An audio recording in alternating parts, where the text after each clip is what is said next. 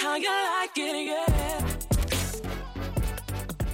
What's up, everybody, and welcome back to the We Don't Know TV podcast. My name is Leaf. I am your host. Sorry I missed the last 2 weeks. I got sick with this respiratory cold that's been going around. Yeah, so I was sick for since right before Christmas, and then I lost my voice for 4 days. It was a whole thing.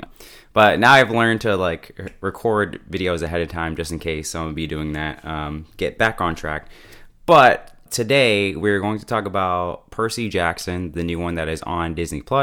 I have seen the movies, so I'm kind of already spoiled about some of the things that's going to happen, but I know this is closer to the book, which I haven't read any of the books, so we'll kind of see. But I'm getting ahead of myself. Let's start with the general premise that is on IMDb, which says, Demigod Percy Jackson leads a quest across America to prevent a war among the Olympian gods. Spoilers, you know what I mean? We haven't even started. But again, I have seen the movie, so as I was prepared to watch this, I was like, alright, I'm going in with I don't know if expectations is exactly the word, but I'm kind of I already know the general idea of what's supposed to happen. So I was interested more in how is this different than what is actually happening. But if it is your first time here, I go beat by beat through the plot. That way you don't have to, and that way I don't miss anything. So we start with the voiceover with Percy. He is standing in the rain, and he's basically just being all of this stuff is real. I'm different. You never know what's gonna happen, but once they find you, your life will change forever. And you're like, what are you talking about? And then it hits the title screen. We get another voiceover. Again, I've said this before in other episodes. Don't know why voiceovers are such a big thing now, but we get a voiceover. It turns out that Percy says he is a troubled kid. You see a teacher going to find him. They find him on the roof. He saw something. He saw a Pegasus, but then suddenly he didn't see it anymore. And this happened back in 2nd grade. It turns out that after that, Percy got a therapist, and they're like, hey, this is all your imagination. Don't let it run wild. We see another moment of Percy seeing a metal rhino walking down the street. Next thing he knows, it turns into a garbage truck. Some kids walk by and they're like, what a loser. So Percy has some issues, not really popular at school. He eventually meets this new kid, Grover. They become best friends. They are hanging out, they're talking, but Grover also gets bullied, so neither of them are really, top of the school food chain. We then cut to Percy. He is older now. They go on a trip to a museum. He's looking down at his paper and all the letters are shifting around, so clearly something's going on. We get a flashback, and it turns out that Percy is named after the hero Perseus. And he's like, oh, is it because he was, this great hero that fought monsters? And then we get this interesting moment where the mom's like, well, how do you know that he's a hero? And how do you know the being that he was fighting is necessarily a monster? You never really know who people are. And it's oh, okay, it's interesting that she's already setting up this idea of hey, you shouldn't really judge a book by its cover. You should have kind of an open mind. And he's setting that at such a young age. Basically, she was saying she called him Perseus because, Perseus was thrown into the sea with his mom. And then his mom was like, listen, you gotta weather the storm. We'll get through this. Don't you worry. And ended up becoming a great hero. So she wants her son to persevere and get through whatever troubles that he's going to have. We cut back, and Percy is getting bullied by a girl. One of the teachers, Mrs. Dot, is like, yo, Percy, control yourself. And he's like, are you serious? I'm the one getting bullied here.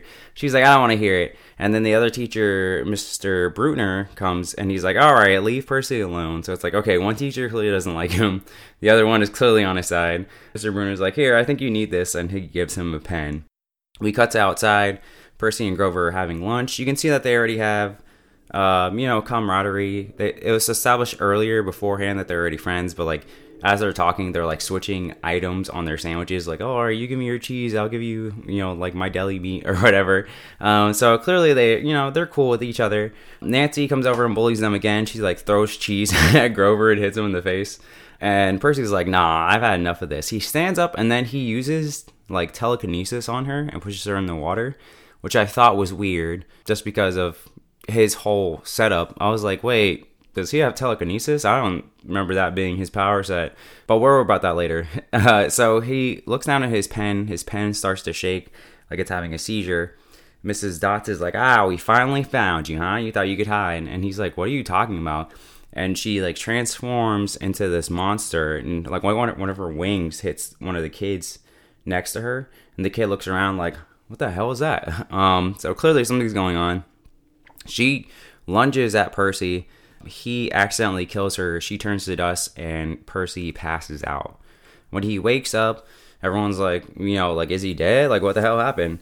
He's like, what happened? Where's Mrs. Dots? Grover and Mr. Bruner's like, who the hell is Mrs. Dots? And he's like, what the hell are you talking about? Like, so not only did she turn to a monster, but no one seems to remember her for some reason. We're back at school. We're at the principal's office. Percy and Grover are there. The principal's like, yo, you said you didn't push, Nancy into the pool or, the little fountain or whatever. But she's saying, she was covered in water, and you keep saying, like, you didn't do it. So, like, again, I'm asking you, like, did you do it? And he's like, I didn't put my hands on her, which is clever and also true. So he's like, it wasn't me, or at least I didn't do it. And then Grover's like, no, he said that he wanted to, like, get back at her, and I saw him push her into the pool. And it's, like, conflicting because, again, I know where the story's going, but acting like a new viewer in my head, I was like, Grover, bro, you're my best friend. Or, you're his best friend. Like, what are you snitching on the homie? Like, what are you doing? Can't trust this kid. Can't trust him. At least in the moment. Percy essentially gets kicked out. He's waiting for his ride to pick him up from a bench. This is where Mr. Bruner comes over, and he's, like, trying to comfort him. And he's, like, saying cryptic things like, oh, Percy, you're special, and I believe you. Like, tell me what you think happened. And, I've seen some stuff. You know what I mean? Maybe I can, like, help you make sense of stuff or whatever. And Percy's just like, dude, I don't want to hear it. I just got kicked out of school. Like, I just want to go home. And he gets in the car and he heads home. So we get back to Percy's house. He lives in an apartment in New York. The maintenance man, Eddie, comes out after. You can hear him, like, arguing with somebody.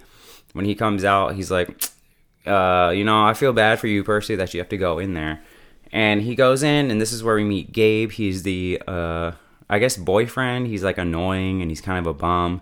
He's bad at poker, so he's constantly losing whatever money he has. But he acts like he's the man of the house, and Percy's like, dude, my mom pays all the bills. Like, I don't know why you think you're big pimping around here, you know what I mean? And one thing I found interesting about this part, because I was trying not to compare it to the movie, but in the movie, I remember the boyfriend having a vibe of like, and there's no easy way to say this, but he seems almost like he could be abusive. Like, you're like, oh, I don't really like that guy. He seems like he might, put his hands on Percy and his mom. Where this one just seems like, oh, this guy just kind of sucks. So it's kind of weird that Eddie would be like, I'm sorry that you have to go in there. Because it's like, oh, he's annoying, but he's not like terrible. Where the movie version seemed like, no, that guy's a bad dude. So I was like, okay. But we see the mom and she's like sitting in the rain. And she's like having a moment. But she's cool. She's like, Percy, the principal told me what happened, but I'm on your side. I believe you. She even gives him a gift. And she's like, you know what? We're going to go to our little trip in Montauk and go to that cabin we always go to. And then before they leave, they have that conversation, Gabe and the mom, about the whole sandwich. She's like, we're going to leave. And, maybe if you're a good boy, I'll get you your sandwich. And he's like, I want the peppers on it. And this part was kind of funny because it had the general feeling of almost like a couple that like hate each other, but you can tell they kind of care about each other. Like, they argue, but like sometimes deep down you're like, oh, they kind of do like each other. So I was like, I'm not really sure what the vibe is here. It's kind of interesting, but I don't think we'll ever get to it for other reasons that we'll eventually get to. We cut to Percy. He's like standing in the rain, just like in the beginning of the episode. And he sees this spirit, a real return the slab type. And it's standing out there and it's like, oh, you're so weak.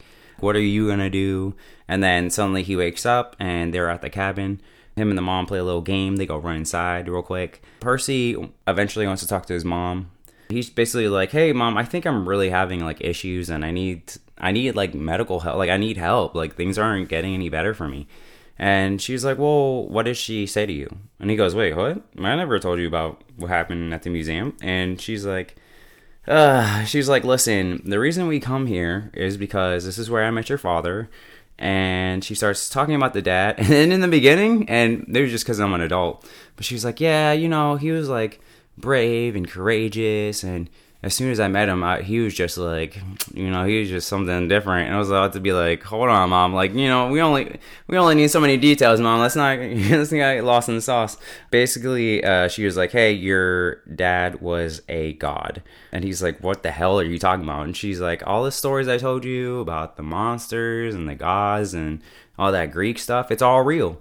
It's all real. And you are what we call a demigod, or also known as a half-blood. And he's like, that's what the monster called me.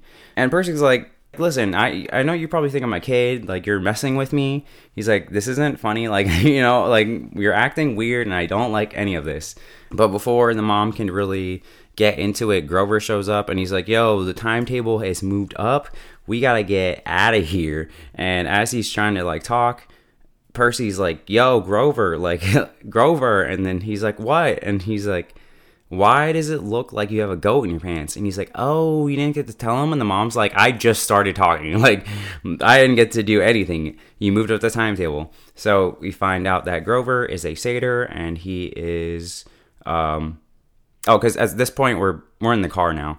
Grover is a satyr, and he is Percy's protector. Everything they've been doing has basically kind of been training.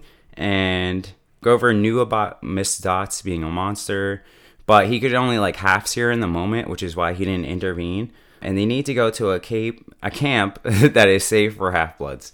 And it is at this moment where a couple of things I don't like about this is that, one, it feels like everything is moving so fast that Percy doesn't have...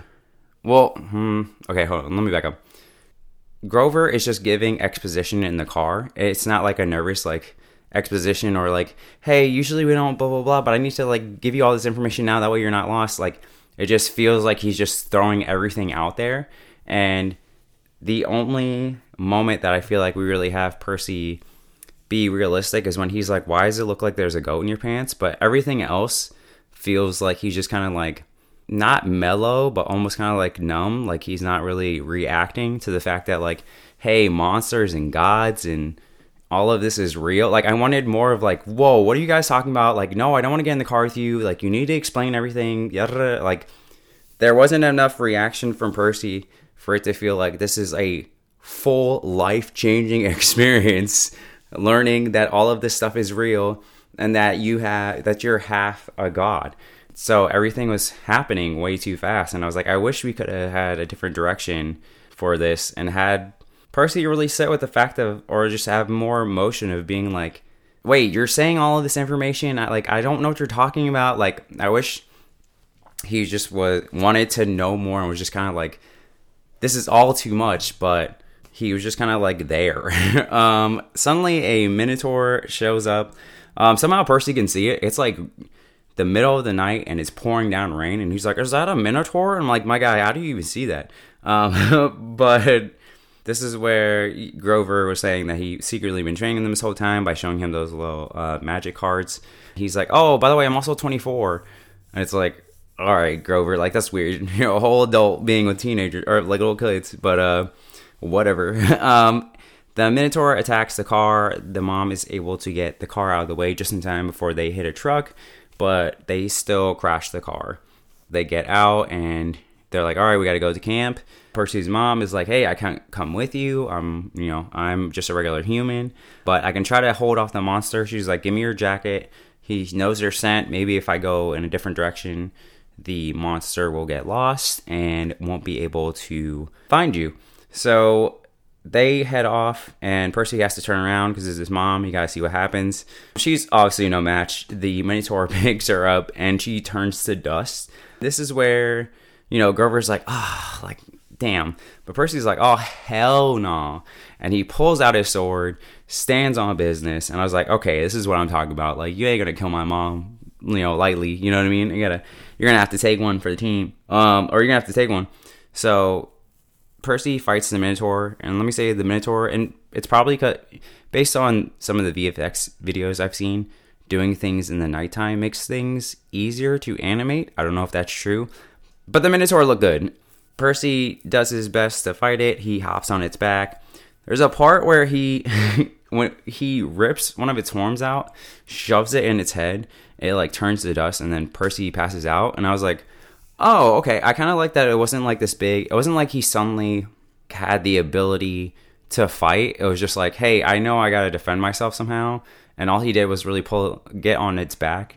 And then he like pulled the horn, and it's like, oh, I wonder what the strength level is for demigods for him to just kind of like pull a horn out of its head. But I mean, he took that thing down. Again, he falls to the floor. He passes out. He half wakes up. He hears like other people around him.